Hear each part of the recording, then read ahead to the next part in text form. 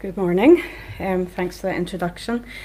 Yeah, so I've just been thinking about this morning and was really struck with a question, and I wondered, have you ever disqualified yourself from doing something or being part of something because you think that somebody better than you should do it? Well, I have done this quite a few times, but I thought of one time in particular years ago, like 20 years ago, when I was in work in a different job, but also in a Christian setting. And I noticed one day one of my old university lecturers coming in to the place where I worked.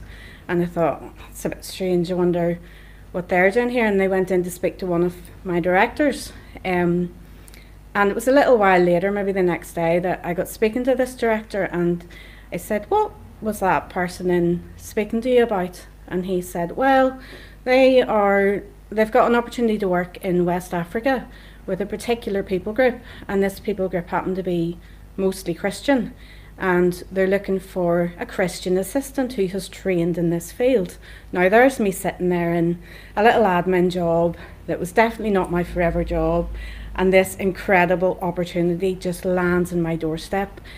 And you would think that I would have gone, well, that has to be me, this is such a God thing. You would think. But actually what I did was think, what an amazing opportunity for someone better than me. And I let it pass me by to the point where I didn't respond at all. I didn't tell anybody about it, and I just let it go. Now you can see 20 years later, I still occasionally think about that, and I wonder, what kind of adventure did I miss out on? And you know, I may have missed out on a brilliant adventure because of one little insidious thought that told me you're not enough. And you know, I was thinking about how I think lots of us do that all the time, particularly in terms of doing the stuff, sharing our faith, praying for people, maybe praying for healing, or you know, praying for provision, things that we think the super Christians should do, and that maybe we just aren't enough, and if only someone better than me was available. But you know, that's not what God says, not at all. So I wanted to challenge that thinking a little bit this morning, and right away God drew me to the passage in Luke chapter 10, and it's really the first 24 verses. Now I'm not going to read them all, I'm going to jump into them and pull out a few different verses as we go, but I'd encourage you to have a look at those verses at some point yourself. So let's start with verses 1 to 3. And this is what it says. After this, the Lord appointed 72 others and sent them 2 by 2 ahead of him to every town and place where he was about to go. He told them, the harvest is plentiful, but the workers are few. Ask the Lord of the harvest, therefore, to send out workers into his harvest field. Go, I am sending you out like lambs among wolves. Now, at this point, Jesus is on his way to Jerusalem, and his disciples are with him, but clearly there's other disciples with him as well. And as he is making this journey to Jerusalem, he is stopping off at different towns and villages along the way. And before he goes into a particular town or village, he's sending a few of his disciples ahead of him.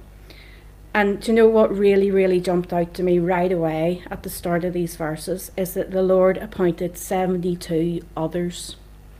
It's that word others that really grabbed me. You know, these aren't the 12. These are not the inner circle people. This isn't the hit squad disciples. These are the others. They're unnamed. We don't hear stories about them other than this. We don't know who they are. But what we do know is that they were following Jesus, and Jesus appointed them.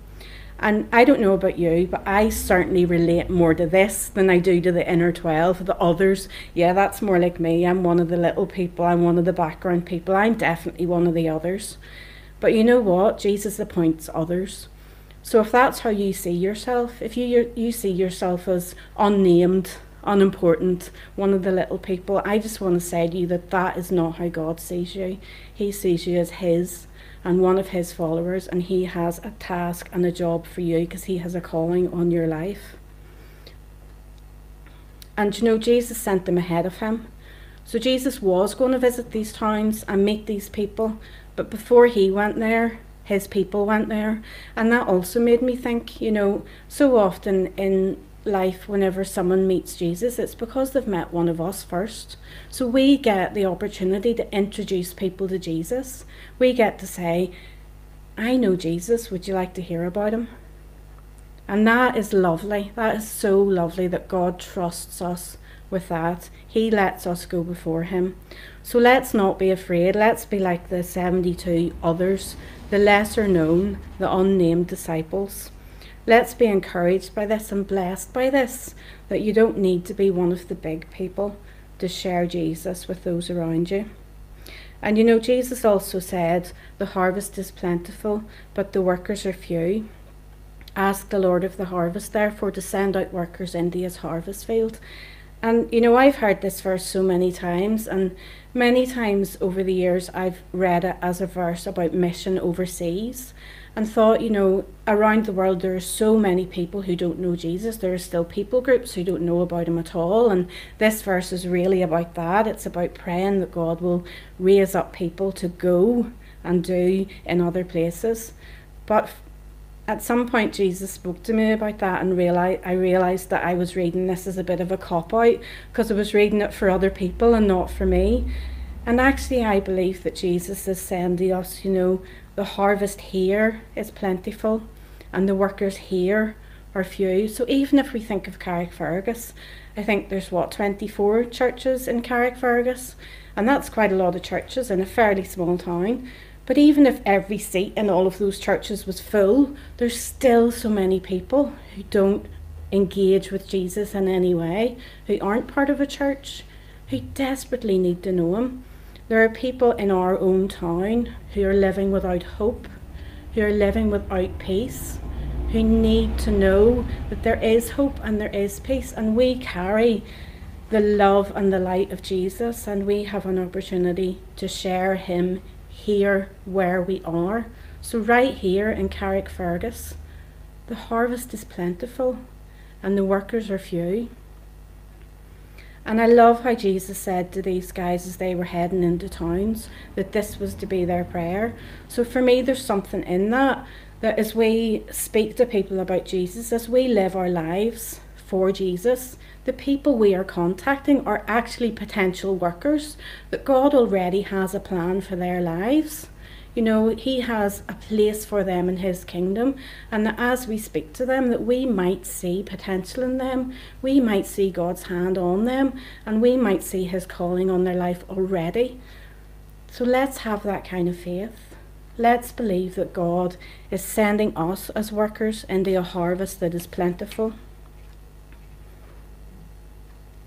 You know, I'm talking to myself here too, and it brings me back to my initial thought.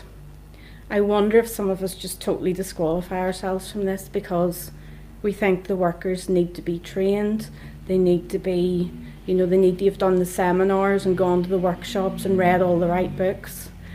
But actually, that's not what Jesus says. And you know, I often think, like, who is the best person to speak to my neighbours? Who is the best person to speak to the shopkeepers that I see all the time?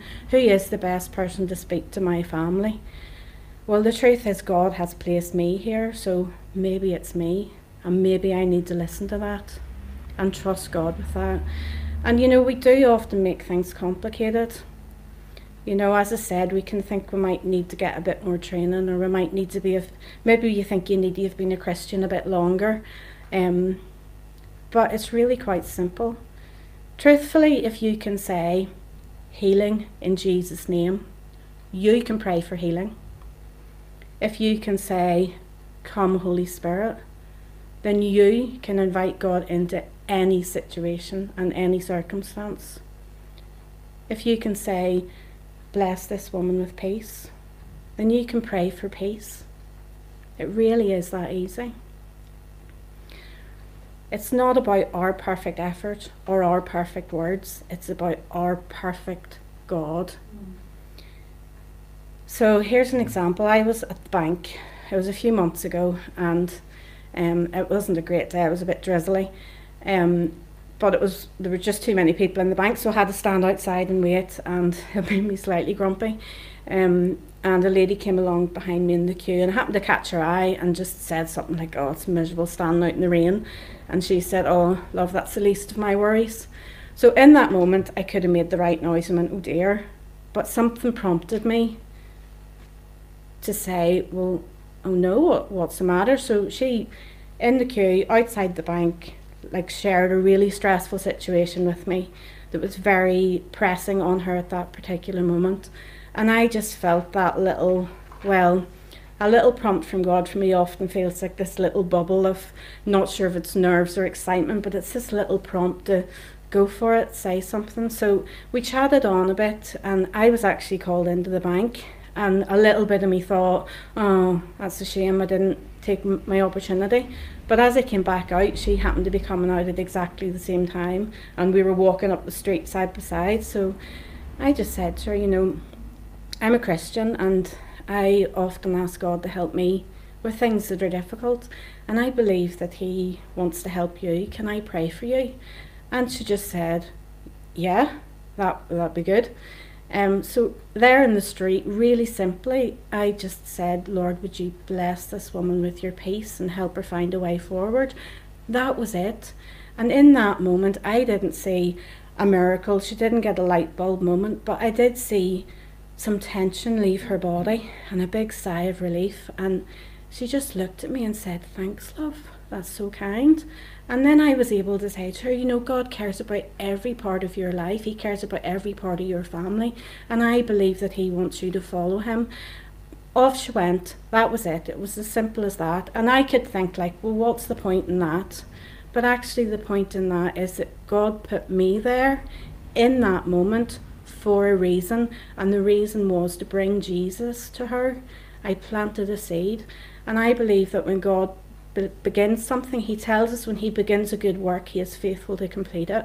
So if I got to be a tiny bit of that woman's story on her way to Jesus, well, that is so exciting. That wasn't difficult. I didn't use fancy words. All I did was respond really briefly in that moment. What qualified me? Well, I know Jesus and I was there. That's pretty much it. So go for it. I would encourage you. It doesn't need to be difficult. And those little nerves stop us so often, but let those little nerves prompt you into doing something. But sometimes what stops us is we feel like it's a bit of a risk.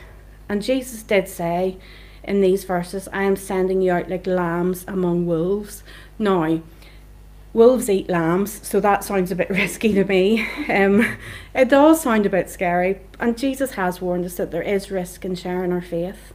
But the truth is, where we live, we are legally allowed to talk about Jesus. We are allowed to worship openly. There are many places around the world where people's lives are actually at risk if they share their faith. And yet many people in circumstances of real danger put us to shame. And what I want to say to us, to us today, is that while we have opportunity and freedom, we should not be afraid to share Jesus. I wonder what risk looks like for you.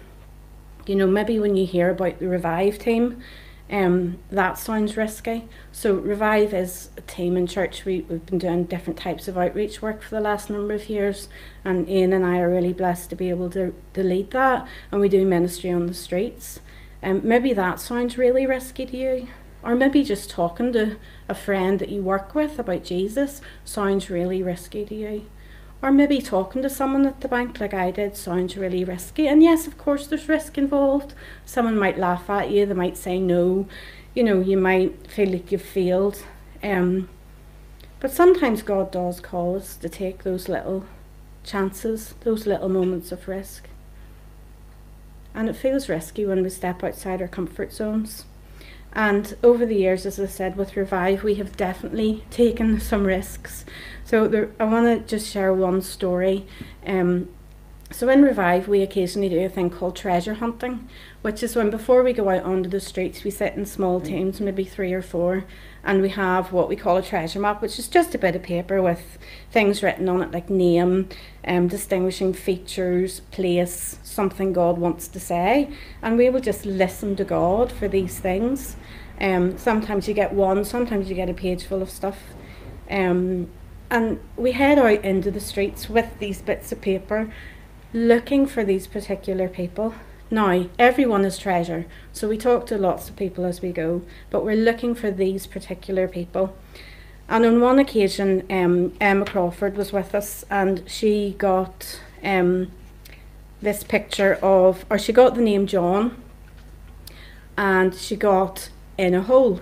Right, so she kind of laughed at it and said, well, it must be a metaphorical hole. I mean, this guy can't actually be in a hole, so, you know, there must be something in his life that is really difficult and he feels like he's trapped in a hole, whatever it must be. So off they went. I wasn't with this team, and told me about it afterwards. And so off they went, and they're walking the streets of Carrick, and as they came round a corner, there were workmen who had dug a hole in the road, and there was a man in the hole.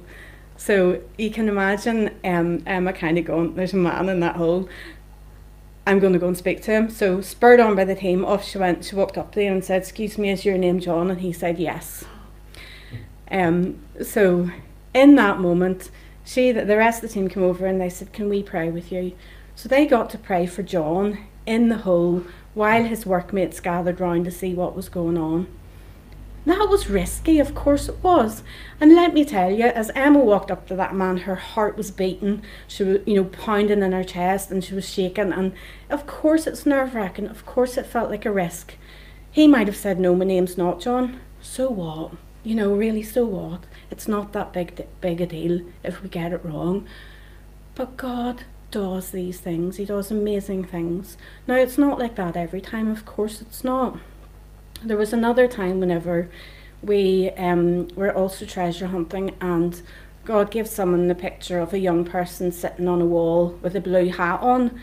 And again, the team went out looking for this person, spoke to a few people along the way, and I think they were actually on the way home, and they saw someone sitting on the wall with a blue hat on. So they're like, well, this must be them. And over they went. Well, a couple of them went over, and the person just kind of went, no, I'm not interested. Felt like a failure. They came back and remember them saying, like, we must have got it wrong, but look, we'll pray for that person anyway. And you know, that happens. It does happen. But it must have been 6 months or a year later whenever we actually heard from somebody else who was working with that particular person, and they had fed back to our team that on that particular night they were in not such a great place. And they remember people from a prayer team coming over and speaking to them. And that little moment gave them hope and was a wee turning point in their life. Now, we felt like it hadn't worked. We felt like we had not achieved what we wanted to. But God did.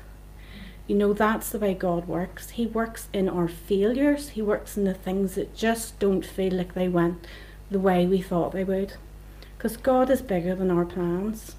So I just want to say to you, you know, sometimes whenever we plant a seed, it doesn't really feel like that seed has planted or taken root, but God is working.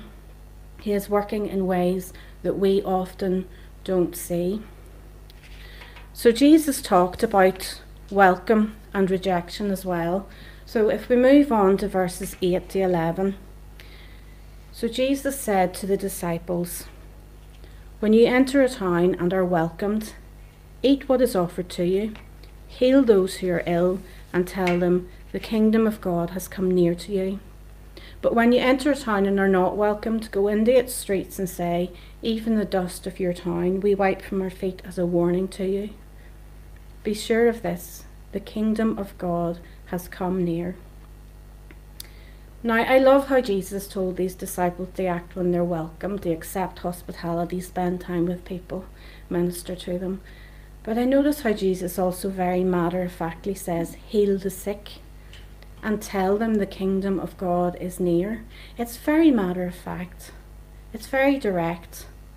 This is not a seminar or a workshop. It's simply heal the sick. I wonder how we respond to this. You know, again, I wonder, do we think this is a message for the professional Christians, you know, the big names? I wonder, do we think that the miracle ministries, like instant healing, supernatural provision, deliverance, I wonder, do we think these kind of reside in the hands of the super holy. You know, for me, I think I've spent many years thinking that it's people on big stages, or, you know, people who write books and, you know, that sell tickets for conferences, that they're the sort of people that do these things. But Jesus is sent to these others, these unnamed others, to heal the sick and tell people that the kingdom of God is near. That speaks a lot to me about how this is something for us all. You know, as I said earlier, if you can say the words healing in Jesus' name, you can pray for healing. So I think what's modelled here is that we all have a call, that we all carry Jesus. And often we think that we don't have the authority. We just don't have it. But you know, we do. As followers of Jesus, we have been given the authority to speak and act in the name of the King. We'll say a little bit more about that in a moment. But I just wonder, do we live in the light of that? Let's call this out in each other. Let's spur each other on in this. And like the example that I'm speaking about this morning, is Jesus sent these other disciples in pairs. It really helps us when we do this together. And I have to say that for Ian, my husband, and myself, that the Revive team, that's a massive reason why we began Revive and we've stuck at it all these years, is that together we have a go, and it's so much easier when we're there to spur each other on. But you know, these verses also talk about rejection. You know, when you enter a town and are not welcomed, go into its streets and say, even the dust of your town we wipe from our feet, as a warning to you. So there are times whenever the message of Jesus is just not welcome. And for us, that can feel like rejection. So there's been many times whenever I've tried to speak to someone about Jesus, or, you know, I've offered to pray for someone, and it just hasn't happened. I have had my fair shares of, no, you're all right, love, or I just don't believe in that stuff, or that is not for me. And that's okay, of course it is. People can do that, they can say no. But it's about what we do with that. It's about whether we take that on as rejection and let it stop us trying again, or whether we actually feel the sadness of that, you know, we have offered to share Jesus with someone and they have not had an open heart to Jesus. There's a sadness in that, and that's what we must feel, rather than the rejection, personally, of them not wanting to hear from us. So Jesus did warn that there would be rejection, or failure, and like I've shared about that story with the person with the blue cap, that felt like rejection, that felt like failure, but still Jesus was at work in the background, doing much more than we were able to see. You know, I do wonder what way you react when someone says no to you. A little bit later on in verse 16, Jesus says, whoever listens to you listens to me. Whoever rejects you rejects me. So actually what we need to do is grieve when people reject the message of Jesus. Grieve that they are not turning me down. They're not rejecting me. They're actually rejecting the message of Jesus. And that is something to grieve over. And I wonder, do we forget the weight of the truth that we carry? You know, if we remember that people really do need Jesus, surely there's no risk that is too great. Surely a little embarrassment, or a little rejection, or a little flutter of nerves is worth the risk. That's what will spur us on to doing the stuff, in proclaiming the good news, in praying for miracles, if we remember the weight of the truth that we carry. Years ago, Ian and I read a book by David Platt called Radical. We actually led a life group on it, and if you are in the mood for being rattled to your very core, then I would advise you to read the book Radical. It is an incredible book. There's so much in that about laying our lives down for Jesus. But just one wee quote that really has stuck with me. So in the book Radical, David Platt says that some professing Christians claim Christ is necessary for salvation, yet they live their Christianity in silence, as if people around them in the world will be okay in the end without Christ. And you know, I don't know about you, but I don't want to be one of those Christians. I don't want to live my life just thinking everyone will be all right anyway. I have a message. I have a message of hope and light to carry into the world, into Carrickfergus, to my neighbours, to my friends, to my family. And I want to be ready to share that message whenever opportunity comes along. So I think these verses, or this passage also really helps us to stay focused. Moving into verses 17 to 20 then. So it says this: the 72 returned with joy and said, Lord, even the demons submit to us in your name. He replied, I saw Satan fall like lightning from heaven. I have given you authority to trample on snakes and scorpions and to overcome all the power of the enemy. Nothing will harm you. However, do not rejoice that the spirits submit to you, but rejoice that your names are written in heaven.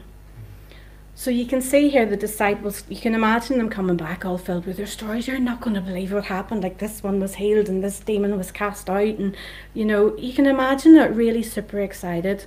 And I almost feel like Jesus is responding with a bit of a eye roll and a, you don't say, I've seen so much more than you can imagine. And I actually give you that authority. But what I just love how he brings it right back to what's important. He says, you know, don't rejoice over all of that.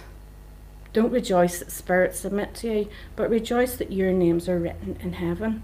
So this is Jesus talking about the fact that they are part of God's family. He has a record of their name, you know, and for those of us who follow Jesus, we are part of God's family. He has a record of our name in heaven, and he has made a way for us to have a relationship with him.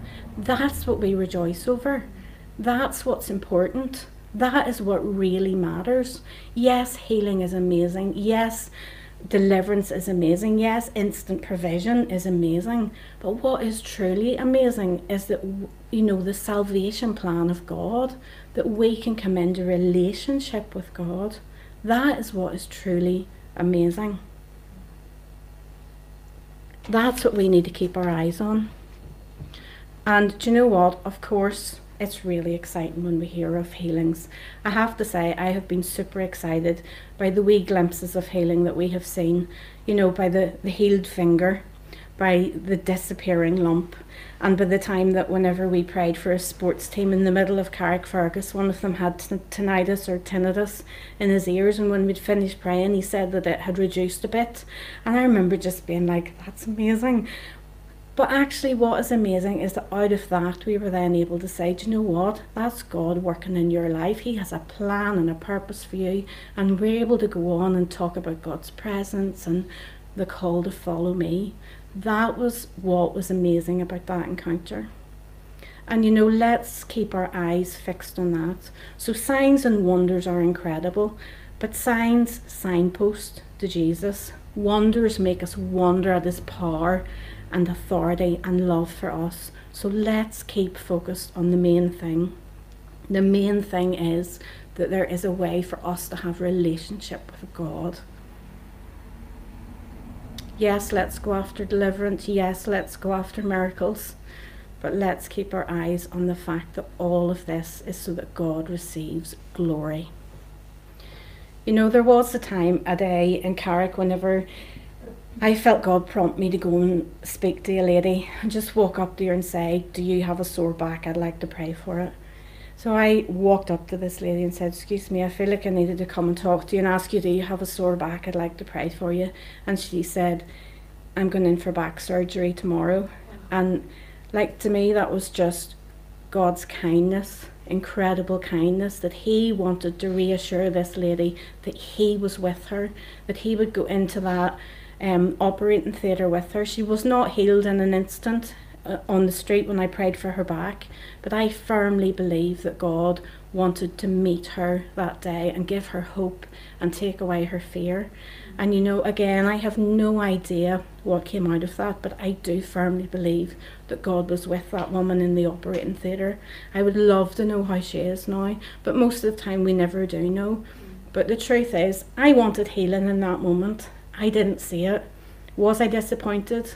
No. I wasn't, because God wanted more for that lady than just a healed back.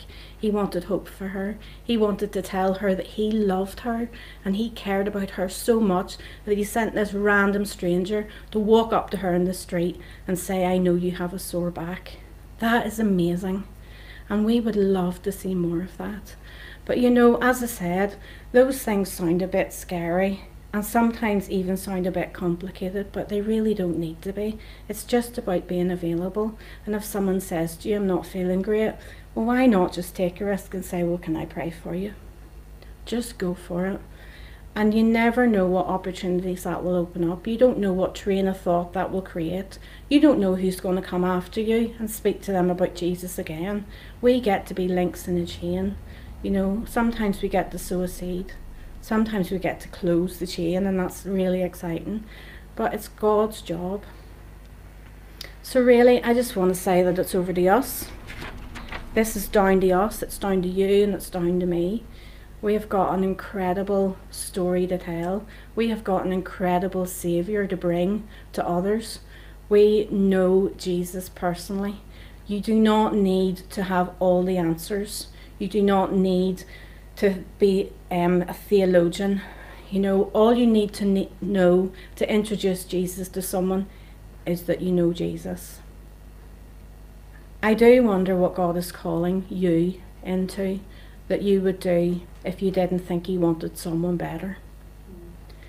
I wonder what you're missing out on because you're too scared to take a little risk. And I wonder who is missing out on hearing about Jesus because we assume they will reject him.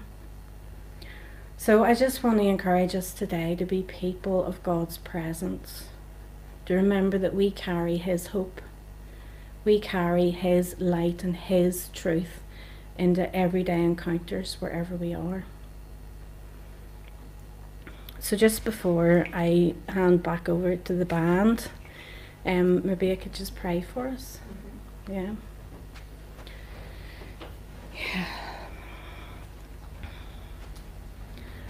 Lord, I just thank you so much that we carry your presence, that you are with us in our everyday encounters. Lord, would you still that voice that tells us we aren't good enough, that tells us someone better needs to do this? Would you help us to hear what you say about us, that we are yours, that we are chosen, that you've called us by name, and that you love us. Lord, help us to act out of that place and speak out of that place and not be afraid to share the love that you have for those around us. Lord, I just pray that you will raise up more workers in your harvest field, that more of us will have the courage to step out, to take a few risks and be excited about telling people about our wonderful Saviour, Jesus Christ. Thank you, Lord. Amen.